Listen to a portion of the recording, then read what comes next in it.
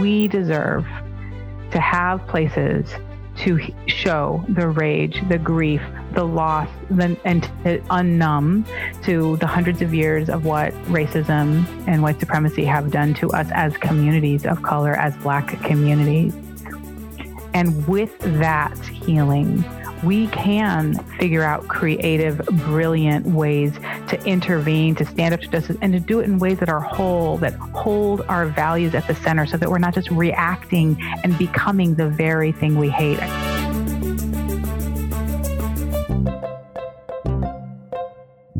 I'm Andrew Seligson. I'm Emily Shields. And I'm Marisol Morales, and you're listening to the Compact Nation podcast.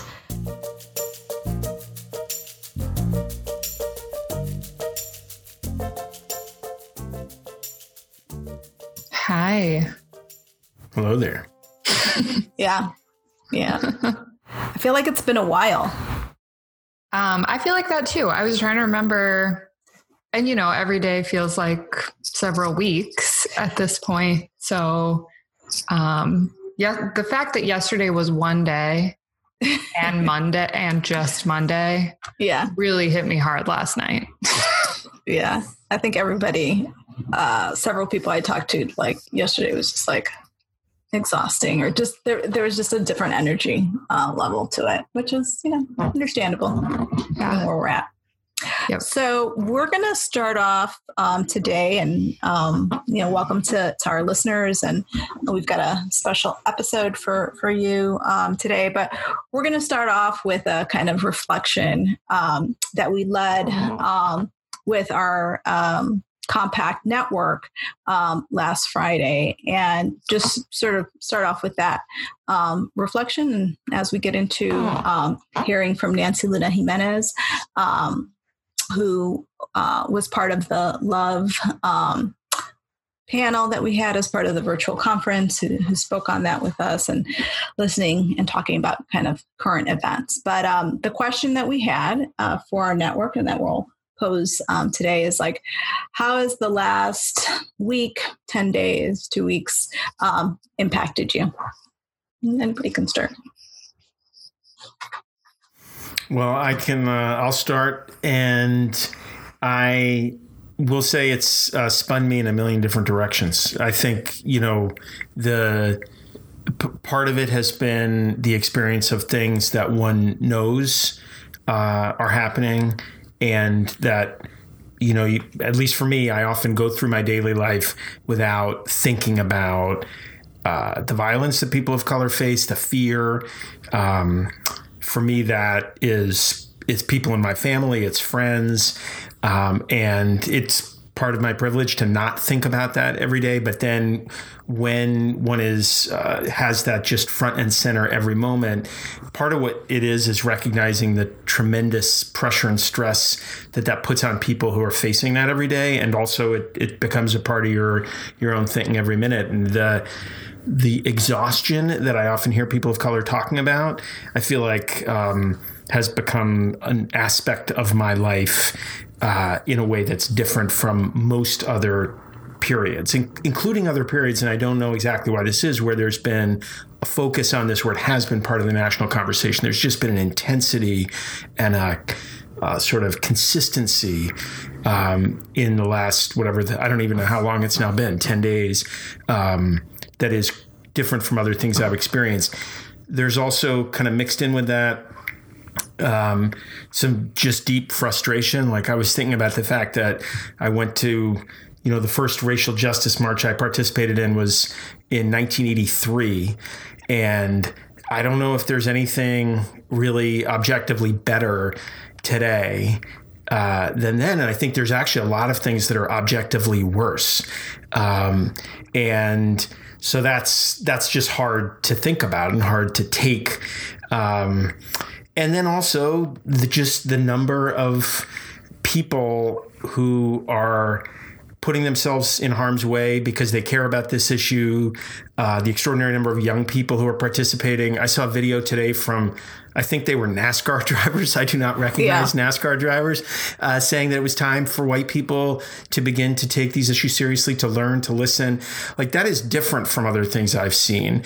And so there's also some inspiration and motivation, and kind of that feels energizing. So that's why, I feel kind of turned around in all different directions. Oh. Yeah. Emily, for you?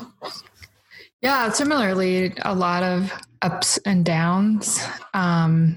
Starting with, I also run Minnesota Campus Compact, and so the very direct impacts on our team that live in the Twin Cities, our member campuses there, working with the presidents there on our response and their responses, and kind of seeing all that take place, and talking to people directly impacted as things were happening, and participating and things like that, and the police response, and just lots of things. But then seeing that come to Des Moines, and a level of protests and demonstration that I'm not sure this community has ever seen on these issues. I feel like so there are responses from the police that have been really disheartening, some that have been hopeful. It is tiring to see the same conversation over and over, but I've seen a lot of people commenting that this feels different. I don't know that I have enough history to make that call myself, but I do feel that way, in that one of the things that I loved that Nancy Luna Jimenez said at our conference was that white people need to be unnumbed. And I know there are more white people in my life, acquaintance or closer, for whom that's happening. A lot more people seeing and feeling things in a different way for the first time, and wanting to do different things and learn. And I have some excitement around that.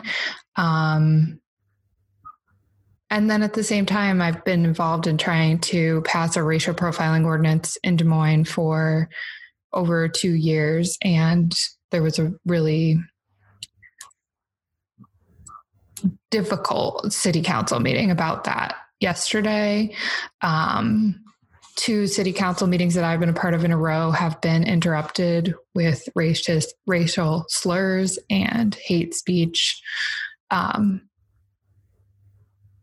just up and down. I don't know what to think or what's next, but trying to choose to believe that this is a moment we can seize, must seize, and figuring out every day what that looks like for me. For me, a lot of different things. I think anger is probably the first word that comes to mind. Anger at sort of what it took to create this awakening. Anger at the militarization of the police force and how we're seeing them come down on peaceful protesters. Anger at folks who are trying to sort of co-opt this people's movement by being agitators and starting things. There were a lot of reports on sort of the white supremacist groups, throwing breaking windows or participating in some of the destruction. And I mean, I'm glad that there's been an exposure of that, and some of those folks have been arrested, and there's a separation happening between the protesters and the other folks. And just even anger sort of within my own family, we're seeing sort of the anti-Black rhetoric of coming out of Latinos at this point, and, having those be like Facebook discussions on a family Facebook page. And when, we are a very mixed family in a lot of different ways, even just being Puerto Rican, right? And the way that this impacts different members of the family based on, what skin color they happen to come out with. And just the dismissal, right? And the difficulty in sort of really bringing to the forefront how anti-Black racism is real, and the ways that we need to like confront that. But also, I think hopeful. Right, I was really exhausted and angry. Chicago was particularly rough. 2 weekends ago, the reaction from the mayor and protesters getting trapped downtown with bridges raised and no access to public transportation to get out, police going full force on them and agitating the situation. But then also the responsiveness of it. So I think I've been impacted, really personally in many ways, and both understanding like the need to bring this to the forefront and talk about it, but also feeling both the burden and the exhaustion of leading that and thinking about the ways that we need to share that responsibility. So, yeah. But I think all important conversations, if we're actually going to create the change create the kind of democracy that allows for full participation. And for me, what the most important piece of this moment is in the last kind of 10 days is like, how do we get to the real substantive action? So, and that's what we're going to hear about a little bit today. So I'm really excited. We have an interview I did with Nancy Luna Jimenez, who is the founder of the Luna Jimenez Institute for Social Transformation, which provides training, facilitation, coaching, and keynote speaking to inspire individuals and organizations to deepen their commitment to social justice and create transformational change. Her work for many years has been focused on racial justice. I've had the privilege of being part of her trainings, having her participate with us in Campus Compact at the virtual conference. And, we will be having a training for network staff whenever we can actually be in person together. And so really excited to have her, to sit down with her for this conversation and sort of think about the ways that, we can begin to address racism, in our country, in our organizations, in our institutions, in our communities. I will say, one of the things that I appreciate about Nancy is the way she centers kind of love and goodness and people's humanity at the center of her work, which is not a very easy thing to do. And but yeah, we will listen to that conversation now, and we'll engage in some more reflection and conversation when we get back.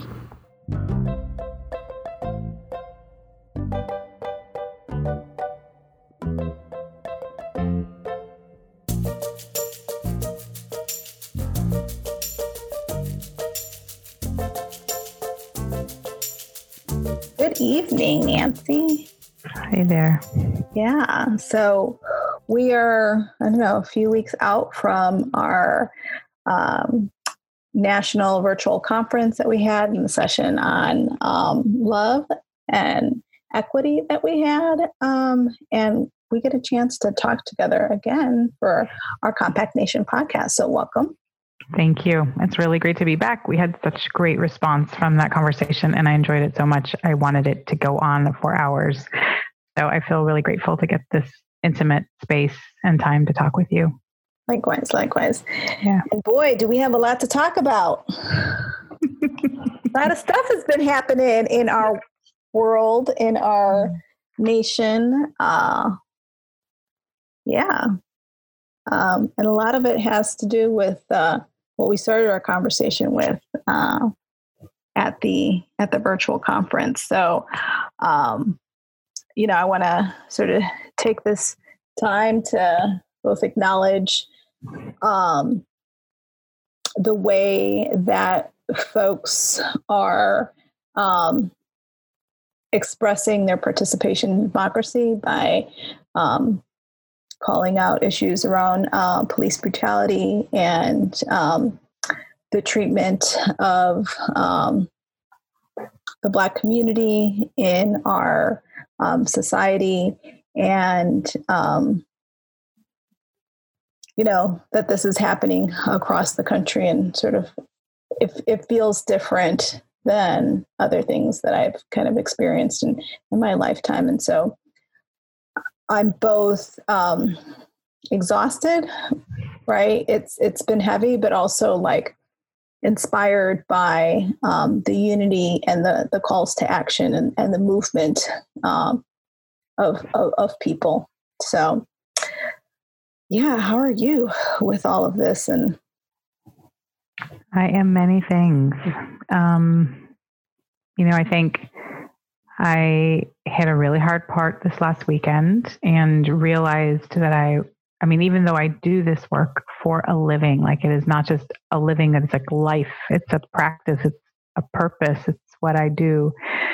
And I was feeling ineffective, ineffectual, overwhelmed, and wanting to just numb out, but in a deep way of like, if I never get out of bed, that would be great. Or if I went on a hike and never came back, kind of thing.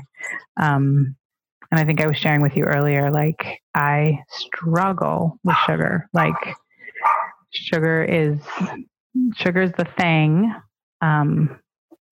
that got my mother through a pregnancy she wasn't prepared to have with me. I was born in the middle of the last major national uprising in 1967 when 160 cities were burning. And the National Guard was in Detroit, and my mother was in the state ward with other mothers, mostly all Black mothers, all on assistance. And I literally felt thrown back, viscerally into that time and that level of helplessness and hopelessness. And sugar was the lifeline. Like I was a gestational diabetes baby. I was born addicted to sugar, and I found myself wanting to reach for copious and amounts of sugar. And I haven't eaten sugar in months. And then I binged on it, and I was like, oh, this is really early. And then I was able to use, the practice that we use, the healing practice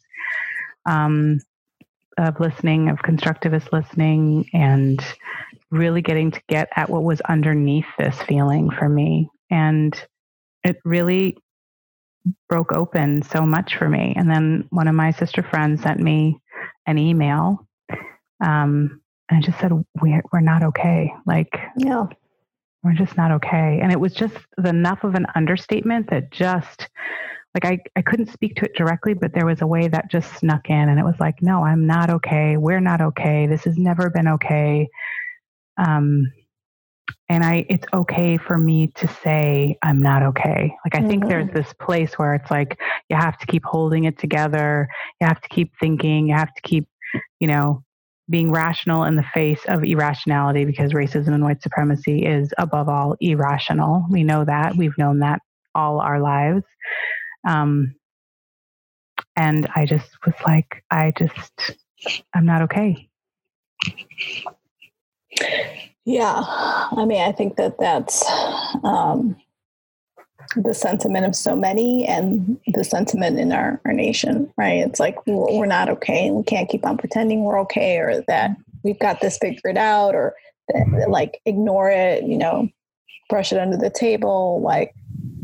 The the words of MLK about like riots being the language of the unheard. And, you know, just that kept on ringing for me in these past few days, especially here in Chicago, with so much stuff happening in the neighborhoods and, you know, both the ways that like a people's movement for justice has been infiltrated, right?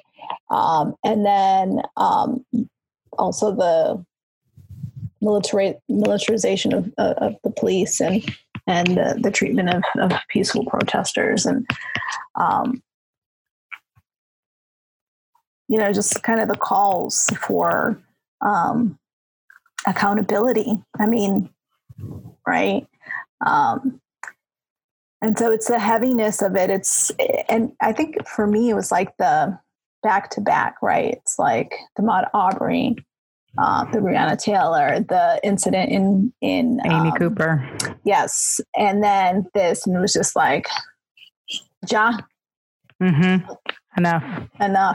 Yeah. And I think it's a global enough, like right. The protests, the demonstrations, it's been unbelievable to see, you know, from London to Auckland to Berlin to Puerto Rico, you know, our family's homeland. I'm not sure how much you are following the movement to end the erasure of our Black heritage. You know, there's a racialization conversation that has been happening in Puerto Rico since colonial times under the Spanish colonial rule.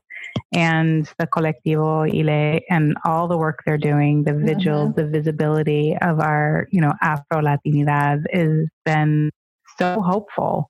Yeah, I agree. And overdue. I mean, really overdue. But thank goodness there's a global alliance around Blackness that I think I haven't seen in this way before. Yeah, I agree. And that, I mean, as heavy and exhausted as I am from it, like that also feeds a lot of like, now is the time to shift, right? Like, how do we like take that and energy and start doing the work, start shifting to an anti-racist, you know, frame of mind, frame of work, centering in our practices and at our institutions and in our organization. So I'm really excited about what that will bring. But, you know, it's weighed with like just the hurt that we feel like that is being expressed, you know, right now.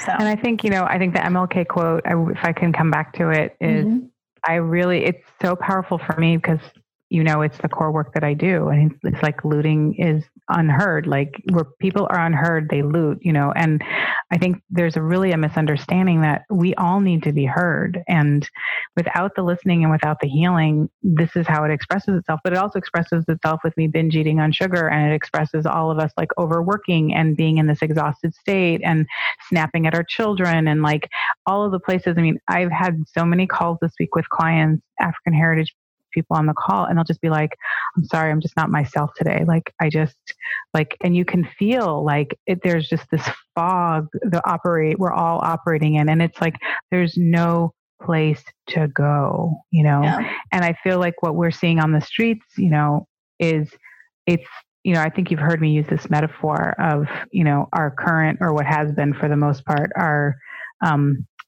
forest wildfire maintenance policy, right? Which is we suppress all burns, right? You suppress all burns, and then you have all of this kindling, all of this underbrush in these forests that when there's a spark, you get a super wildfire. And I feel like part of what white supremacy and the policies of racial, you know, injustice and oppression have said to us, we're going to oppress you. We're going to dominate you for hundreds of years. And you can't show a thing. You have to, and we internalize it. It is not a coincidence that all of the public health issues that we are seeing hit our Black communities are the results of racial weathering, are the results of internalized racism that has happened for years and is on a cellular level in our bodies. It's not about making good and bad choices. The whole choice narrative is inside white liberal supremacy. And so when you light that match, when that spark hits that fire, it's going to burn. It's a super wildfire. It's like, that's all there is. It's like all of that's been suppressed. It has nowhere to go. And so it burns us up, and it burns us all up. I mean, this is the thing. It's like, we need practices, and this is not a self-care. Self-care is inside a capitalist framework for like individualism and, and escape, and frankly, comfort and escape. But I'm really talking about this as a social justice practice, that we deserve to have places to show the rage, the grief, the loss, and to unnumb to the hundreds of years of what racism and white supremacy have done to us as communities of color, as Black communities. And with that healing, we can figure out creative, brilliant ways to intervene, to stand up to justice, and to do it in ways that are whole, that hold our values at the center, so that we're not just reacting and becoming the very thing we hate. I remember Lillian saying that, and my mentor, Lillian Roybal Rose, who I know you know, in the very first workshop that I went to with her when I was 26 years ago. There were many things she said that I kept from that workshop, but one thing she said was, when we don't heal our hurts from oppression, we become the thing we hate. And when we become the thing we hate, the thing we're trying to stop, the contradiction of that has us drinking ourselves, drugging ourselves, working ourselves, eating ourselves to death, or any variation of the above. And I can't tell you on my feed, like reading from my Black sisters, like, I'm going to really enjoy this ice cream tonight. Like, I'm so pissed. And it's like, who are we helping when we self-destruct? Right. We are helping the system to perpetuate. And, so there's versions of like, we quietly eat a hot fudge sundae, or we go burn a building, or we, to be honest, the protests are inspiring and horrifying. We are still in the middle of a pandemic. Yeah. And there is no way that this in 2 weeks is not going to involve more of us on respirators, ventilators. I'm heartbroken for that as well. And I know this is like a choice between not living and not living. Like I get this. This is no choice. And I'm still heartbroken. Yeah. It's an interesting time. I don't know. And, I think that, again, like what we're seeing in terms of response to this is going to be either what fuels and takes us to a different level of being and thinking as a nation, and really embodying, those ideals that we say are for everyone in word, but indeed we have not and never demonstrated that. And so, maybe this is our time to really create that demonstration and make that happen. And that's my hope for all of this when it comes out, and that it is enough to activate and mobilize people to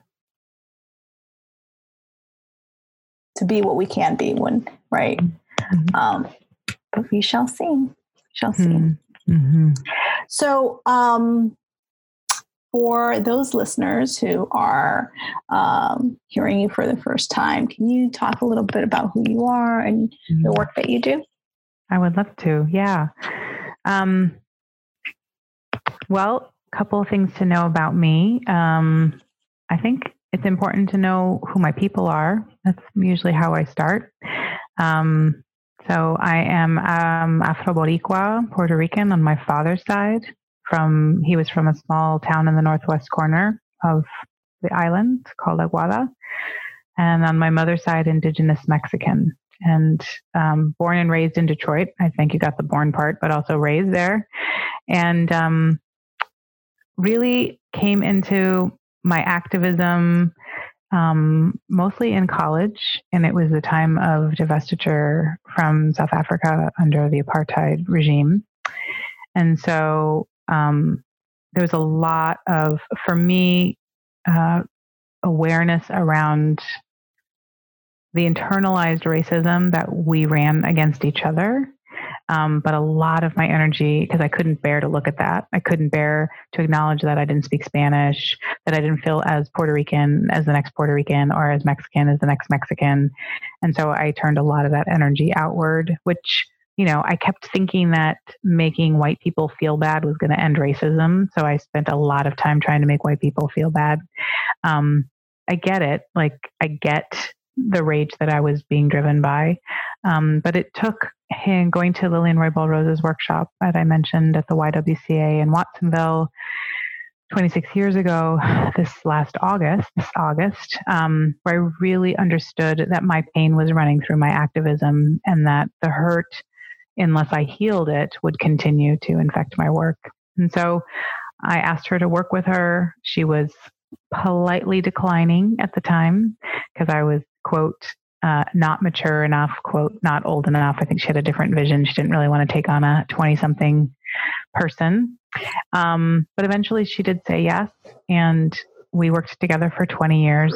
And there's so much that I learned from her and so much that I bring. But primarily, the radical pieces of the work that I carry forward from her legacy and her mentor's legacy, Erica Sherover Marcuse, I would say, is that emotional discharge and healing is the missing piece of racial justice. I would say that adultism, which is the systematic and institutionalized mistreatment of young people, is the training ground for all other oppressions. It is the idea that oppressions demean and devalue all human beings. There's no one benefiting, so which is why we don't ascribe to the privilege narrative, which is everywhere and that we think reinscribes and reifies white supremacy itself. And so 26 years ago, I started a business that I didn't really intend to run as a business. I just wanted to learn from Lillian.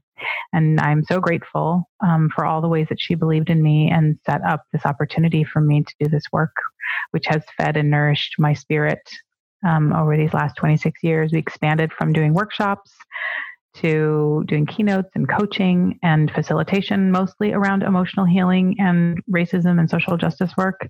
So I've done a lot of work with environmental justice and citizen advisory committee facilitations and historical journeys around people's equity journey, organizational equity journeys.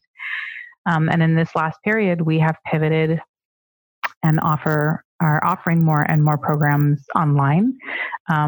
We've made a decision that we will not gather groups together for the workshops that we think only make sense to do in person until there is a vaccine that is accessible and available to everyone. So this is a social justice issue for us. Great. Thank you. And so in all of these years, like doing the work you do around racial justice, you've worked with individuals and organizations, institutions, college systems. How have you seen your work evolve? It's a really good question.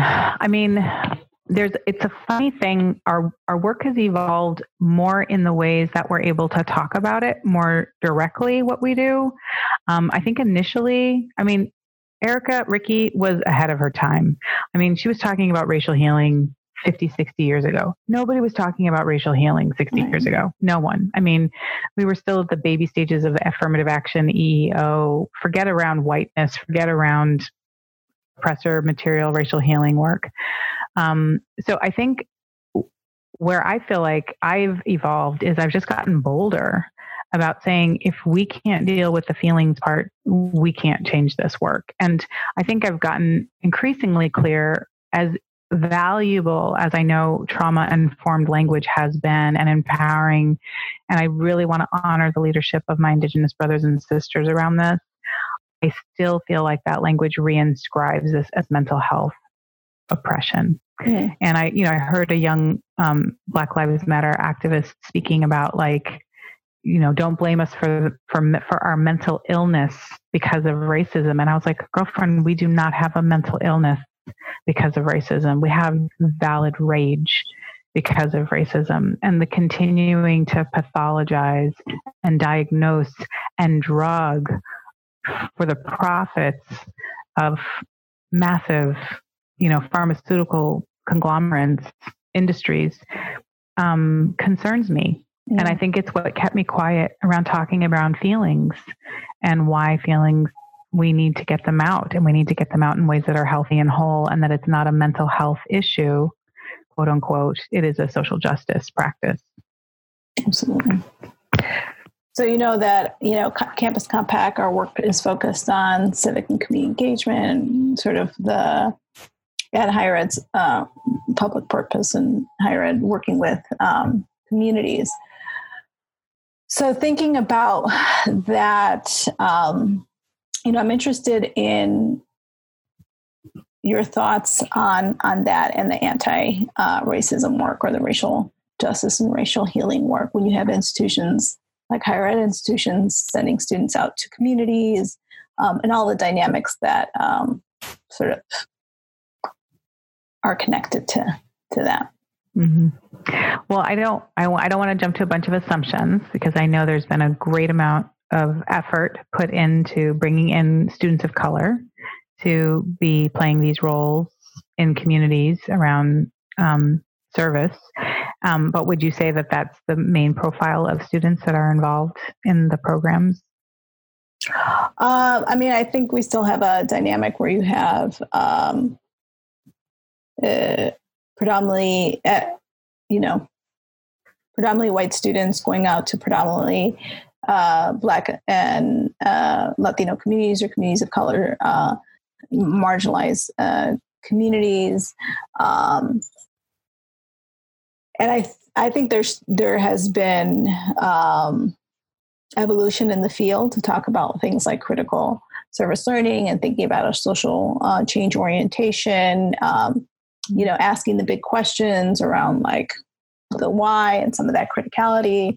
But I think there's still a lot more to go. And I know, like, even from my own research, we also have not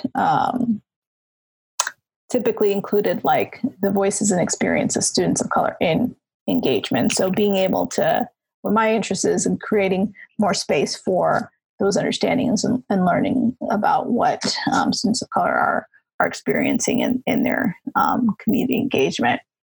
But I feel like there's not enough preparation for sort of discussions around race and racism in the classroom, and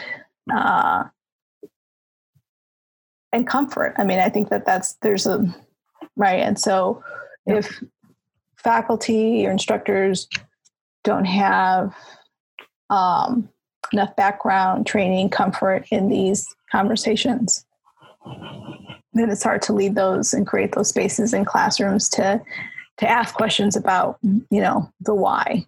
And so we do a lot of reflection work, but, I'm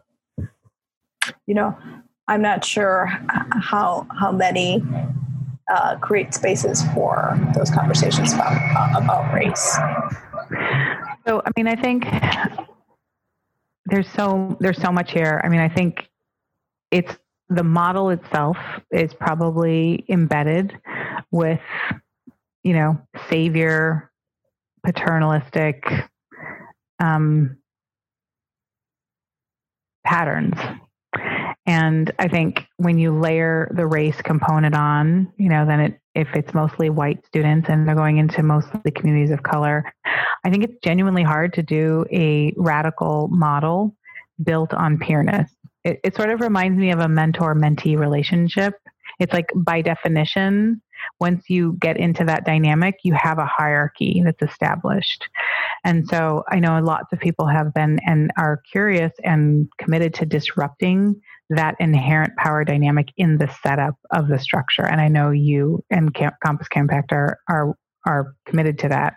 So I want to just highlight, like, there's this, I read this really this moment in this book where this guy was like, I was playing Monopoly and I just didn't like who I became when I played Monopoly. It was like, I wanted to buy stuff and beat people out and become a capitalist. And it was like, and I realized like, I just needed to stop playing Monopoly. Like there wasn't a way that the system was going to work. Like the game just is the game. Like, and so once you're in it, you're going to become the person that wants to win at Monopoly if you're playing the game. And so I think it's one place that we all need to pay attention to when we come into a system or a structure that's set up this way, to pay attention to what are the patterns that are going to get triggered just by virtue, right? We're stimulated just by virtue of the setup of the system. And I think most of us don't come in aware about how those patterns are going to get restimulated. So I think that's one layer of awareness. I think another layer of awareness, and I really, I'm wanting to find this quote, which I don't know if I'm going to be able to find. So this is there's this quote that I'm taking from a conversation that Robin DiAngelo was having. That was on COVID-19 and racial embodiment of white supremacy. And this really struck with me when she talked about white progressives. And that's a very particular slice of whiteness. And the idea that you can feel sorry for a group of people of color, people targeted by racism when you're white, actually grants white progressives social capital. And I really found that to be a powerful and I'll quote her here. There is social capital in, quote, I feel sorry for you. And she's speaking as a white woman. It gives me a precious sense of benevolence.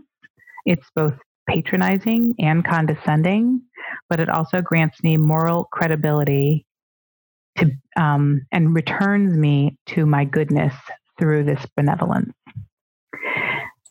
Yo, that's deep. Yeah, it's very deep. And so if I can pull the thread through on this one, in our work, we don't think that white people can be effective allies in any context, whether it's service learning or in Black Lives Matter allies or in any context, until they are completely grounded into their goodness.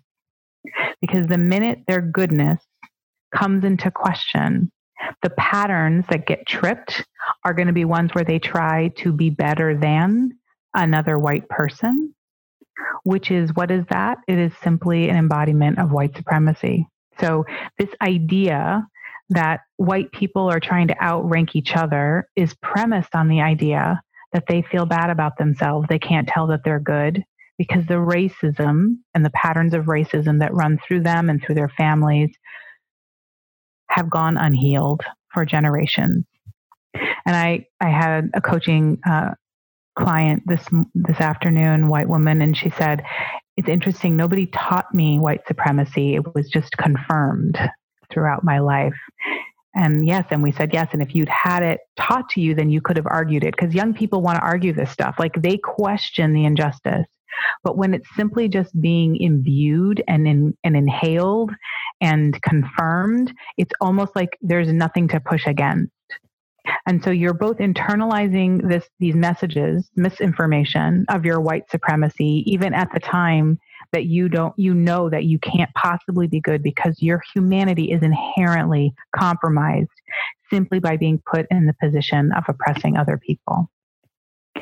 And so your question really brings me back to two things. One is we have to get white people discharging on how compromised they feel, that they are inherently losing a part of their humanity by virtue of being white. And I would say the other piece is we must start, and this is going to be challenging for us as people of color, is that we need to reflect and build back up white people's sense of their goodness. And that was the thing I wanted to fight Miss Lillian Roybal Rose on at every turn, Marisol. When I saw her do that in the workshop, I was like, what are you doing? And I was mad at her, and I was acting out like a fool as like a workshop participant. And then I came back, and then I came back, and I came back.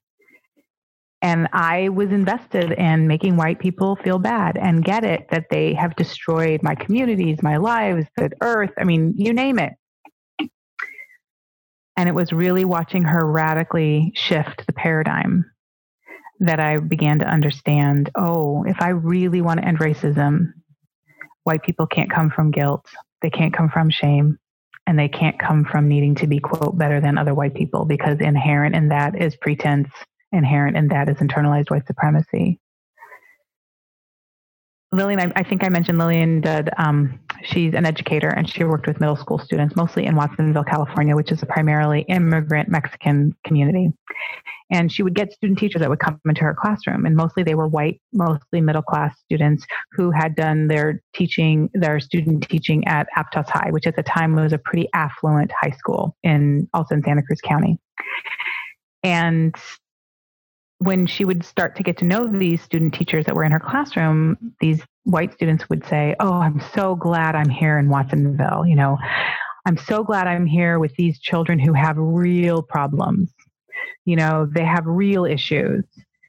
And then they would say, it's not like the students at Aptos High, where the only thing they have to worry about is what color car they're going to get for their 16th birthday, you know, very disparagingly.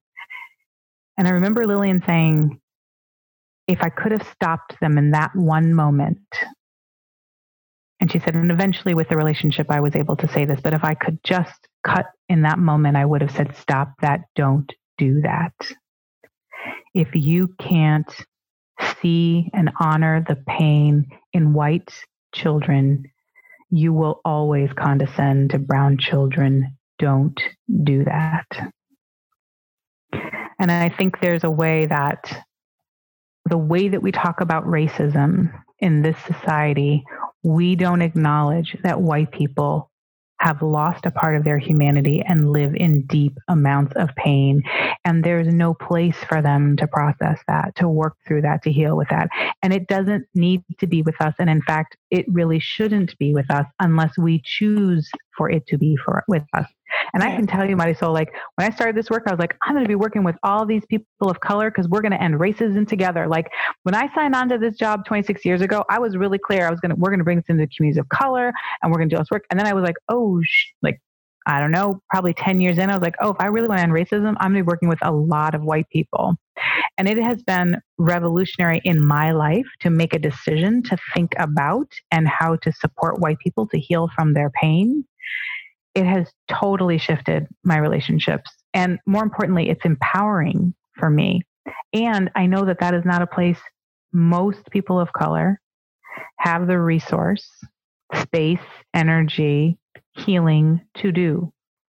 And many people of color have said to me, like, I am not interested. And I say, power to you, grace be with you, do your path. And then I've had people of color come to me like, I want to learn that. Like, I can tell something would shift for me if I could do that. And I say, then come on board. Let's do it. I would love a cadre of people of color committed to leading white people in their healing, because there is something profound for us in that work, not for them, but for us. I've always found that fascinating and a little bit challenging, as you know, and I've gone through, through the workshops. It's not for everyone. It's not for everyone. But I mean, I think the difference is like when you're in a position to make the choice to do that versus oftentimes like being expected to do it as one of the few people of color in leadership, or students of color often experience this in the classroom when it's like, oh, tell me what it's like for you all, right? Mm-hmm. And so, the difference between having a choice to engage in that versus not having that, and what that feels like. But I think it's a powerful shift in the way that we think about that. So I'm going to ask along those lines, like,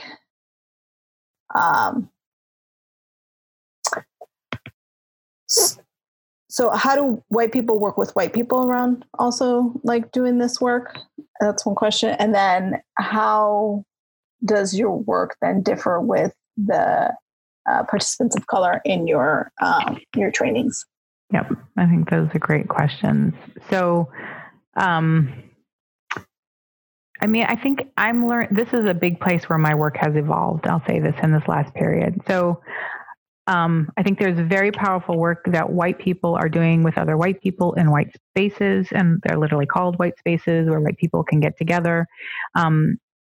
I think it's a tricky place to be when and I have seen this with white people where the so-called woke ones try to beat up the ones that are unwoke, and they call that white healing, and that is not white healing.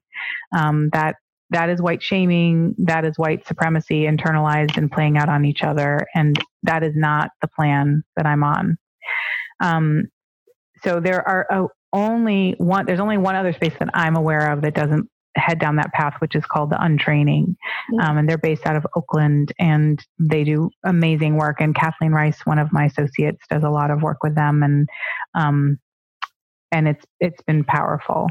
And I think that there's examining whiteness and whiteness patterns, white identity. I think there's work on healing from the loss, disconnection, isolation, pretense, internalized superiority. There's a ton of work that needs to happen for white people. And then there's a different body of work where we enter into an ally space. And I feel like that is work I'm very curiously exploring now, because there's a set of there's a body of information that white people simply do not have about our different struggles. And you can't just say I'm an ally to end racism and not know the difference between how natives have been oppressed and the policies of genocide, right, and the policies of exclusion and anti-Chinese and anti-Japanese sentiment and what those histories look like. You can't just say, I'm an ally to all people of color and not have done a body of work on understanding this very specific ways and distinct ways that genocide, colonization, slavery, exclusion, white supremacy, slavery have played in these communities. And slavery in Latin America, for those of us who are immigrants in the Caribbean, played out really differently under Spanish colonial rule than French colonial rule than English colonial rule. And when you come as an arrogant USer who thinks they know everything about slavery in the US context and you fail to learn or understand the implications for those of us who are not from the English colonial slavery context, you miss us and you reinforce an arrogance of USer oppression. And so I'm really interested in this ally space and what it means. And I'm working actually right now to train a group of allies to Mexicanas and Chicanas. And it will not just be white people. It will be all people of color. And this is the other thing. I feel like ally space, part of how white supremacy has worked is it's dominated by white people. It's no, I get to be an ally. I get to be an ally to Jews because I'm a Gentile. And in that case, I'm an oppressor. I get to be an ally to Muslims. I get to be, and I can lead here and I can be visible. It's this idea that somehow the white people are the allies is also inside the white savior, white supremacy complex that I think we keep deferring as people of color. And this idea, I don't think we can move out of into our full healing as people of color until we make a decision to be an ally to another group where we are a non-target. Mm-hmm. And so that is a different body of work. And so that's the place where I'm really curious about exploring and what it means for me to take charge of training a group of allies, including training white people to follow the lead of people of color who are not Chicanas and Mexicanas to be allies to me. So that's where my mind and my experiments are right now in my leadership. And I'm really learning a lot about how that's different than the body of white work that I think all white people need to do as a baseline, but it's not. And I think what happens a lot is white people want to jump to the ally work because they want to be the good white, and they never do the core emotional healing work around their whiteness and the loss and the cost. And the ally work is fundamentally different work than that work. And then I would say with my people of color groups, and I've already foreshadowed that a little bit. So I'm wanting to work on a number of levels there. And I think you know this, I've been really committed to looking at the ways that internalized anti-Blackness is played out in the Latino community.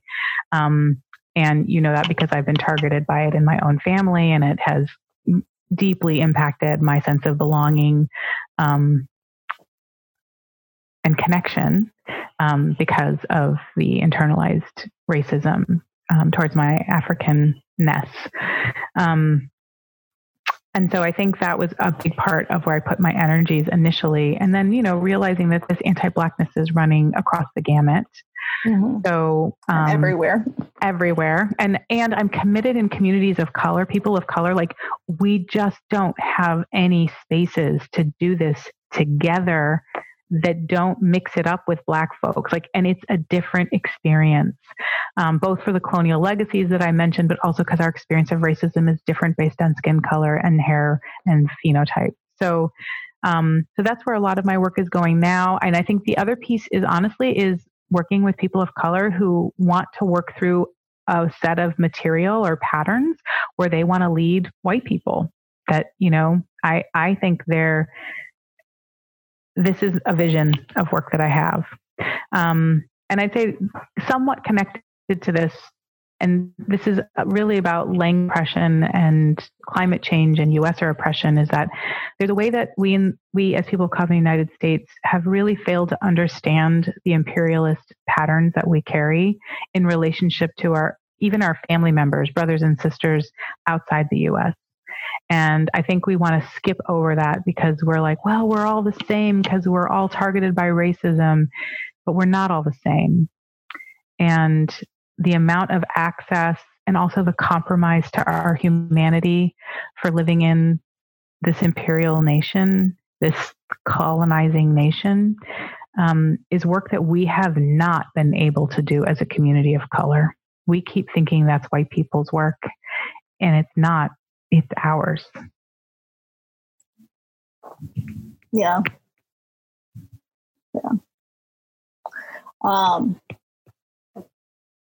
So much. I feel like I'm part of an association, and you know, we're struggling with that too, or we're exploring that. So we have historically been an international organization. I'm talking about Irish Slice. So we've been an international organization, but very U.S. focused. And so we're thinking about how do we actually live into being an international organization and what that means. And I'm beginning those conversations, which I think will be rich and will fill the field, and meaning that we have to create different points of entry for people. Right. But we had a meeting, I don't know, last week with some folks that included some folks outside of the United States. And it was just as all of this was like kicking off, and it was so like energizing, you know, just to be in that space, to like think beyond the boundaries of the US and really think about like, how do we make those connections across the globe with this focus on communities and the power of communities. So, awesome. So as we sort of wrap up and think about where we're at, you know, one of the things that I'm really encouraged by right now, at least what I'm seeing in the field of community engagement, is like people are really wanting to engage in the work around equity. I think there's a lot of support for that from what we're hearing. I think that will increase with everything that's happening now, and really begin to have some deeper discussions around anti-Blackness, racism, you know, all of the issues around inequity, but really centering around race as an important like first place that we need to start. So as you kind of look at the moment and thinking about the work that you do around racial justice and transformation, like, what is your hope, vision for where we take this moment? Yeah. Well, it's a beautiful invitation. There's a couple of things that come to mind. So one is tomorrow. I'm not sure if you heard about the new commission that legislation that Representative Barbara Lee from California is proposing and is going to go into I written about it in my newsletter. But she's called for the formation of a Truth, Racial Healing, and Transformation Commission. About time. Can I get an amen? So I was really just blown away by this. And, there's work that I did a long time ago with the Tri Caucus and Congressional Black Caucus, Congressional Hispanic Caucus, and the Asian Pacific Island Caucus. So I'd like to think that some seeds were planted there in the work that happened with that group 2005. But I'm really inspired. I don't think a piece of legislation will change and do our healing, but it creates one really important pathway that I think has been missing in our national conversation. And I would say, so that's one piece of vision that I have, that I would love to see what and how a role. I think of the National Apology Day that happened in Australia under Prime Minister Kevin Rudd. And there was a lot of work that led up to it, but there was a National Day of Apology to Aboriginal peoples for the wrongs that were perpetrated by white Australians. And I'm not saying it's a panacea, but it was a very important moment of the body of work that a nation had to do to get to that day. And I don't think that this work, I don't know how it will take shape. I don't know what it will look like, but I think that there's some very hopeful possibility here for some work that we could do, because we have not been able to tell the truth about our history to ourselves, let alone to each other. And I think this will be an important piece. I'd say 1619 Project tried to create a space for doing that. I love that. Everything that I've touched that has to do with that project has been mind-blowing. Mm-hmm. Yes. And I think connected to that project, one of my hopes, because we do some workshops specifically on what we call just apologies. And an apology is not the healing. But an apology, a bad apology, can re-inflame, and no apology can really prevent honest healing from happening with both parties. Now, I don't know if you've ever had the experience where you needed to do work to forgive someone, but they were no longer alive or they were no longer in your life, and you can still do that work, but there's something truly transformative when you can enter a space together and begin to do that work together. And so we have a whole workshop where we show like all these apologies, whether it was the Me Too movement or now around, so-called racialized apologies, and they're a mess. There's nothing genuine or healing about them. Many of them CYA, many of them are like, that wasn't my intention, Sorry you feel that way. Yeah, exactly. I wish you didn't feel that way. Too bad for you. So yeah, we have a whole list of these patterns that we slip into when we can't tell we're good and we can't own the impacts of our actions. And so I have a vision that there would be national movement to really own what has happened, to really know what it means to do an apology, and to really get communities together where wrongs have happened across all layers of oppression to really do the healing. And it's different than, restorative justice work, where that is not the purpose of restorative justice work. And I think people get confused with it, but it's truly a healing process of apology and forgiveness for justice, basically, sake. And so that's where I would really love to see that work happen. I've been invited, before the pandemic, was invited to do some of that work with one of the major city bureaus that contributed to gentrification and displacement in the African American community. And so it's possible that we will, after the pandemic, pick up that work. And this will be my first sort of test case on a larger scale to do this in the community in Portland, where I live, where there's much need for this work before people can feel like they can trust again and really invest in the relationships that are necessary to heal our communities. And how do we do that I think, what we've seen the last 4 years has been an increase in like hate crimes and the amount of like racial incidences and the sort of increase of these white supremacy groups and, incidences on campuses and those sorts of things. Where does that happen? So the question is, if you were going to say, what would be the thing you'd want me to speak to?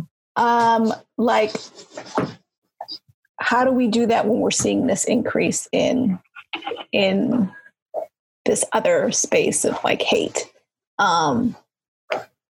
That's, also like, there's a lot of fanning of that happening in our politics right now, or the sort of law and order rhetoric around this. And so, I guess maybe, is there a way to bring those folks into that? I like to think there is. I premise my work on the fact that there can be, and what it will take, Marisol, is us getting close to them. I know. It is exactly.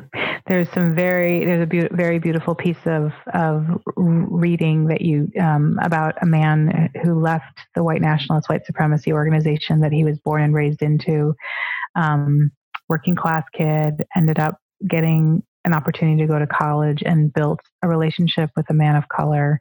And everything about that close relationship flew in the face of every piece of misinformation that he had been indoctrinated into as a white person under, openly white supremacist household. And the truth is, getting close to him is no different. Getting close to Amy Cooper is no different. Like, if we don't build these relationships, there's no guarantee that it will shift. But the truth is, staying separate, believing the fear, cannot change our system. There is no them. They carry internalized white supremacy as I carry internalized white supremacy. My patterns of assimilation, better than my own people, trying to be good, perform in a certain way that's acceptable to assimilated white society. It's a continuum, but it's not different. And I think we fail to understand, we want to demonize a group of people who are simply showing the edges of patterns and hurts that all white people carry and have internalized. And we've deemed some more acceptable than others because we don't feel as threatened by them. But the truth is, all of us, including them, are threatened by all of those patterns. And I cannot guarantee safety. None of us can. Yeah. Safety can't be the goal. It can't be the goal. Well, Nancy, thanks so much. I always learn so much from our conversations, and I feel like I always get challenged, and in good ways that help me stretch where I'm at and what I'm trying to do. So thank you for sharing with our network. Thank you for doing the work that you do. It's so necessary, and the choice that you make to put yourself in that line is very much appreciated. And I hope that folks can get to know you and your work more. So where can they find out about the stuff that you have going on? Yeah, thank you. I want to just acknowledge the beautiful, sweet friendship, sisterhood connection that I have with you, Marisol, and how easy and open I feel to get to speak with you and to talk about this with you. So I hope others have enjoyed it half as much as I have, because I love any chance I can to be around your mind and connect with you. So a couple things I'll say. The best way to get in touch with us is through our website, which is ljist.com, Legist or Lgist, some people say. And if you sign up for our newsletter, that's really the place where we put out the most current information about things that we're offering. And also I write pieces, and there's articles and things like that. You can also check our archives for blog posts. And I do want to highlight that if you want to learn more about our thinking around the work that white people need to do to heal from racism and internalized white supremacy, we're going to be having a public virtual public workshops. We won't be gathering in person, as I mentioned, on Tuesday, September 15, 16, 17. So this is giving folks a lot of time to think about how to organize your life, to block out 10 to 12:30 for those 3 mornings in a row. And those are time zone. Sorry, yeah, those are Pacific time zones, 10 to 12:30, exactly. So the registration is open now. We just opened it because we're almost sold out for our next public workshop, which is happening June 15, 16, 17, which is our virtual transformational, 16, 17, 18, which is our June transformational relationship offering. So we're going to keep doing one a quarter. We'll have different topics that people can plug in and get a sense of. So I'm hoping people will join us, follow us. We're on Instagram and Facebook. Those are the places we live. I know politically it's incorrect not to be on Twitter, but it's just not been a medium that served us. So we are not there. So yeah. Cool. Well, thank you so much. I appreciate it. And hopefully we'll have more opportunities to connect and kind of share and build this work together. I look forward to it. Thanks again, Marisol. Mwah. Mwah.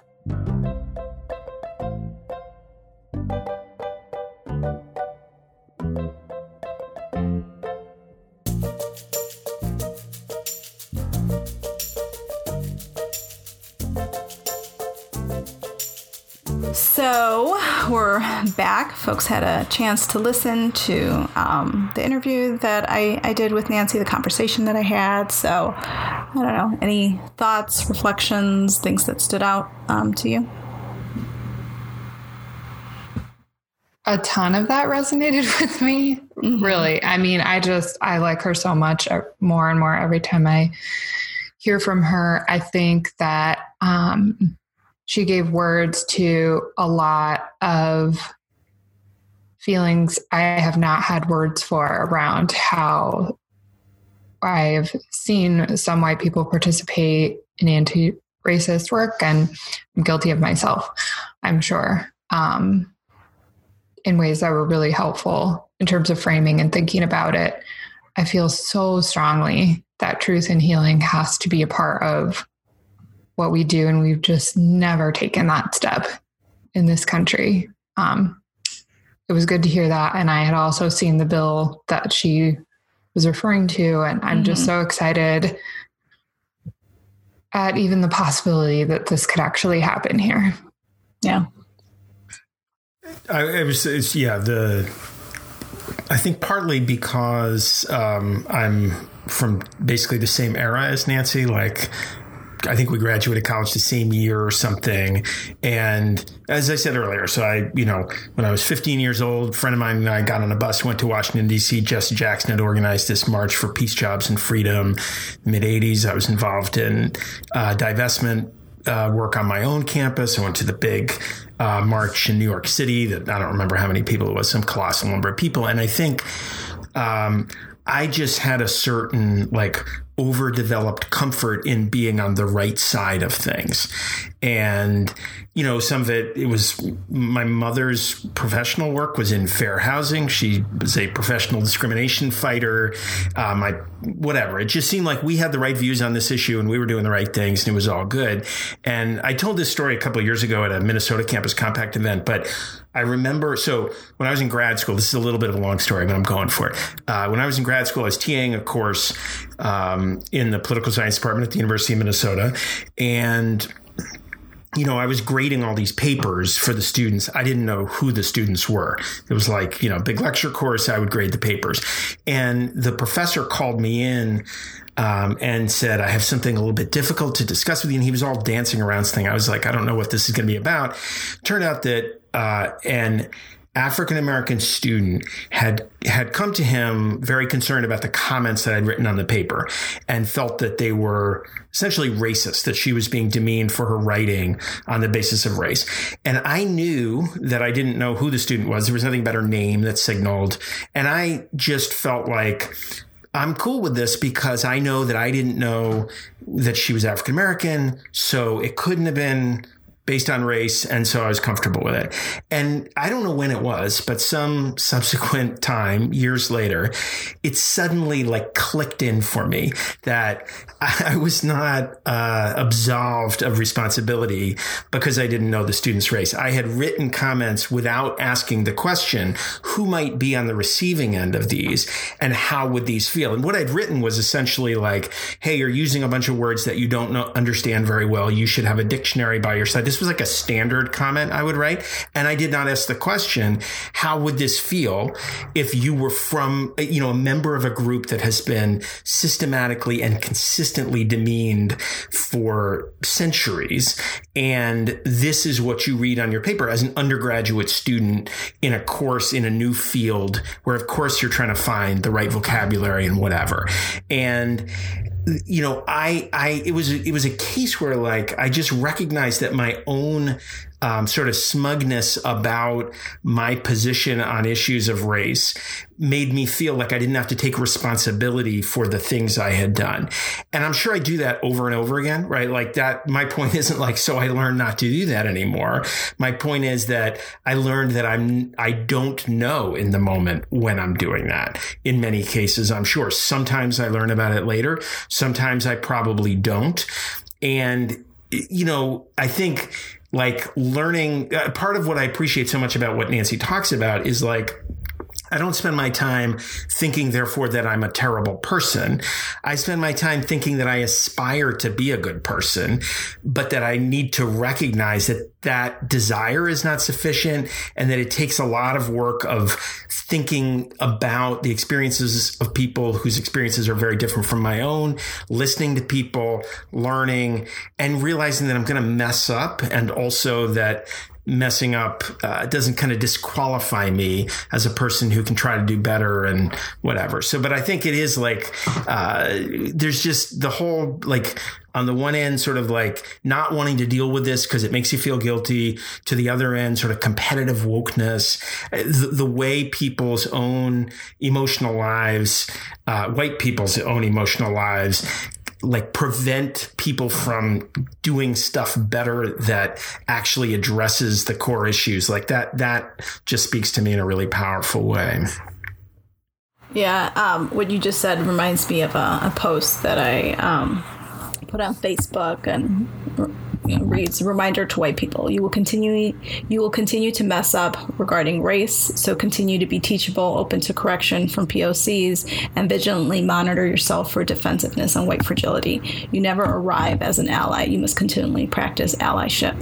And I feel like, especially in this field, there is a lot of that that goes on. And so what I appreciate is like the sort of openness to talk about that, because I think even in our own conversations, they're like, especially in higher ed, when there's so much discussions about allyship and whatever, and the liberals, and yes, we're down with this, and, of course we're against, racism, but the ways that it gets practiced in the academy, how faculty of color are oftentimes snubbed. There's this great sort of page on Twitter that developed its hashtag Black in the Ivory.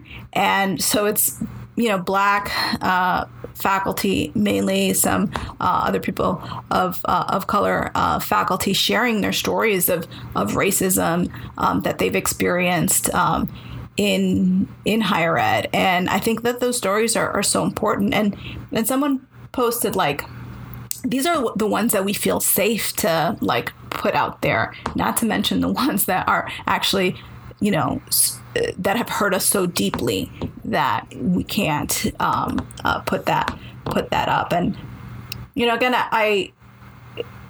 I appreciate Nancy so much and her work, and like even her shift, right? Because like sort of first doing the work meant sort of making white people feel guilty, and that actually, if she wanted to work on the issue of racism, the work that needed to happen with white people, and she does work and creates other space for people of color, but even taking on what I see is oftentimes that burden of working in that space with white folks as they're kind of in their process is to me really, really courageous and beautiful in the ways that she's kind of made that shift, and the tools that she uses in her trainings to get to a place where folks can, through dyad, through conversation, like release, right? That the importance of release as a way to like have these hard conversations, do this work, and expel that so that you can make kind of room for more.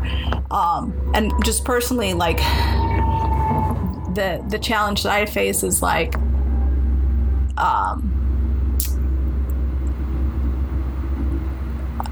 I would say like making that transition to like be in that space to hear some of that and do that work, particularly with white folks, and the kind of like centeredness you have to have in order to do that and not be drained and depleted. And I always come away like feeling like she moves me in different ways. She makes me think about things in different ways. And for my own work, right, and thinking about the work that needs to happen within communities of color with our own sort of diverse experiences with racism, but also anti-Blackness. And what does it take to move to that like truth and reconciliation piece? Because, really this issue around sort of police brutality and the targeting of Black lives is only the tip of the iceberg in terms of like the real issues around structural racism that we face. And I feel like higher ed also has to come to that. Like in this moment, it is the sort of police systems that are being looked at, but there are also education has notoriously been used as a mechanism for exclusion, built on the same premise. So there also has to be a reckoning, I think, that comes with that, and even our field in the way that we've structured engagement, the use of communities of color to teach diversity. Right, I thought about like all the work that I was doing on my dissertation and sort of the ways that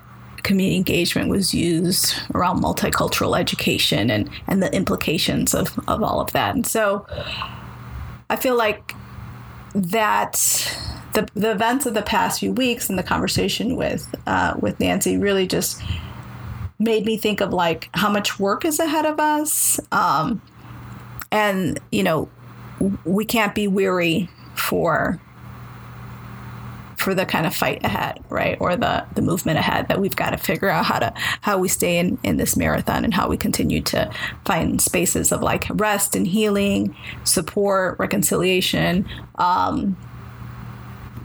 release, to be able to actually continue to do the work that needs to be done, and that we're not creating photo ops or YouTube videos, splattering Black Lives Matter without actually thinking about the real kind of change that needs to happen. So I don't know, it was powerful for me.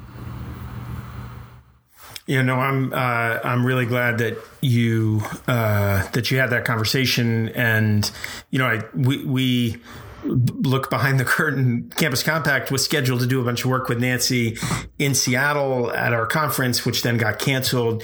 And I look forward to when we can actually do that in person and have the conversations we need to have. And I think, for me, moving forward, one of the things that I just try to keep focused on is exactly what you just said, which is not doing this in a photo op-y way, but figuring out practical actions that we can connect to our stated values that make a difference. And I do think that's not, those are not transparent. They take a lot of work to understand what those actions are that actually make a difference. And that's where my head is, like thinking about how to do that in ways that change Campus Compact, that change the way we engage with our member institutions to push broader change. But there's will matters, but will is insufficient. And so linking the will to to action? Again, I don't think it's not a straightforward question, but it feels like that's where we have a lot of work to do. Yeah. And I think that's, part of the process, right? That acknowledgement piece, and then thinking about what we do from there. So I'm glad you said that, because I have tons of ideas, and we'll talk about that more and generate that collectively. But yes, we will. Yes, we will. But yeah, and I think if we don't take advantage of this opportunity, right? Like it's unfortunate how we got here, but there is a moment, right? And if you don't utilize the moment to make fundamental shifts and change, then what was the sacrifice of all the lives that had to be lost to get us to this awakening, right? And so, I think it's a culmination of things between the pandemic, for me, honestly, and this is where kind of, I think Nancy's title of We Are Not Okay for, and the title that we have for this episode, and her newsletter that we'll be connecting or sharing the link for, it was the sort of what came out about Ahmaud Arbery in Georgia, right? And the video and the details. It was what we were learning about the Breonna Taylor case. The video, the Amy Cooper one in Central Park in New York, where you saw like the way in which this man's black body was going to be weaponized to create the situation that we had seen in these, and then that we eventually saw in George Floyd.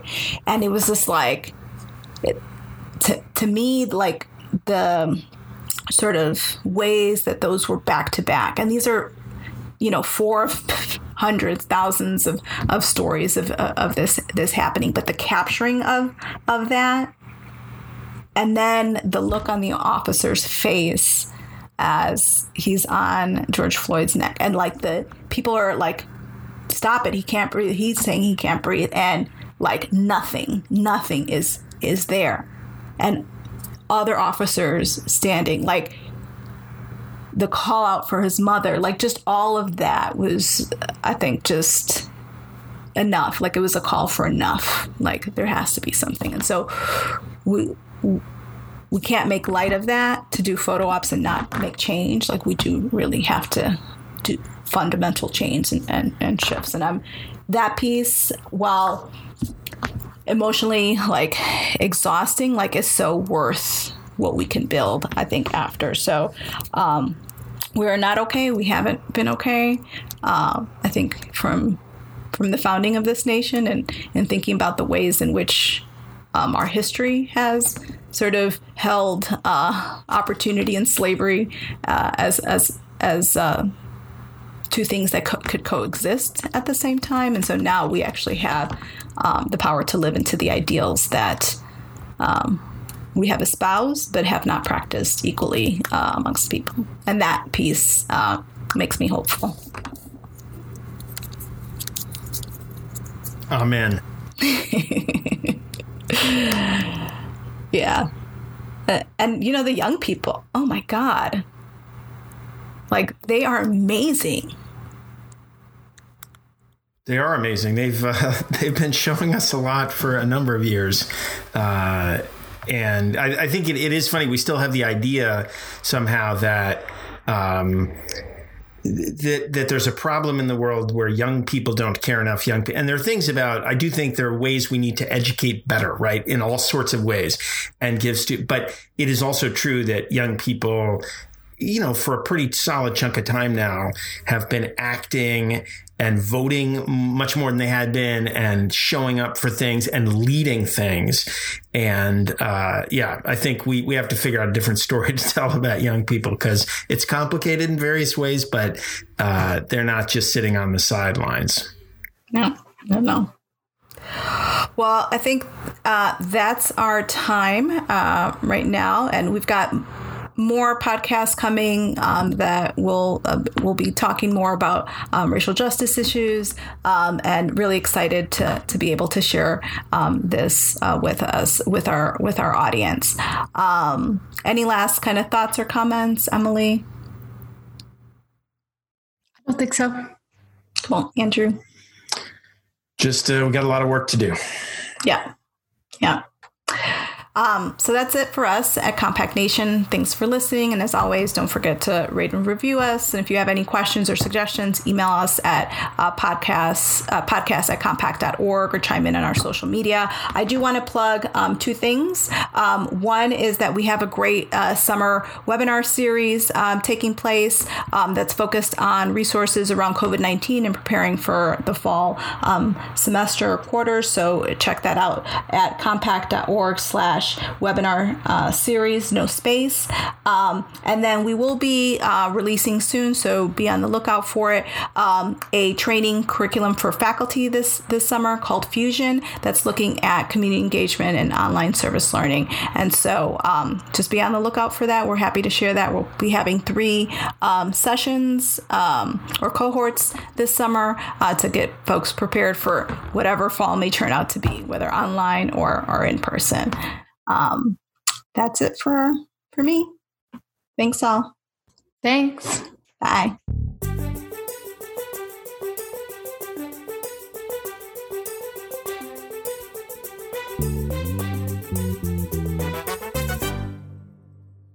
Compact Nation podcast comes to you from Campus Compact's national headquarters in the Leather District of Boston, Massachusetts. Our hosts are Marisol Morales, Emily Shields, and me, Andrew Seligson. Our producer is Molly Altiorem Leaper. Music is by Andrew Savage. You can find more of his music at andrewsavage.net. As always, you can find us online at compact.org/podcast or on social media at #CompactNationPod. Thanks for listening. I am the Podcat.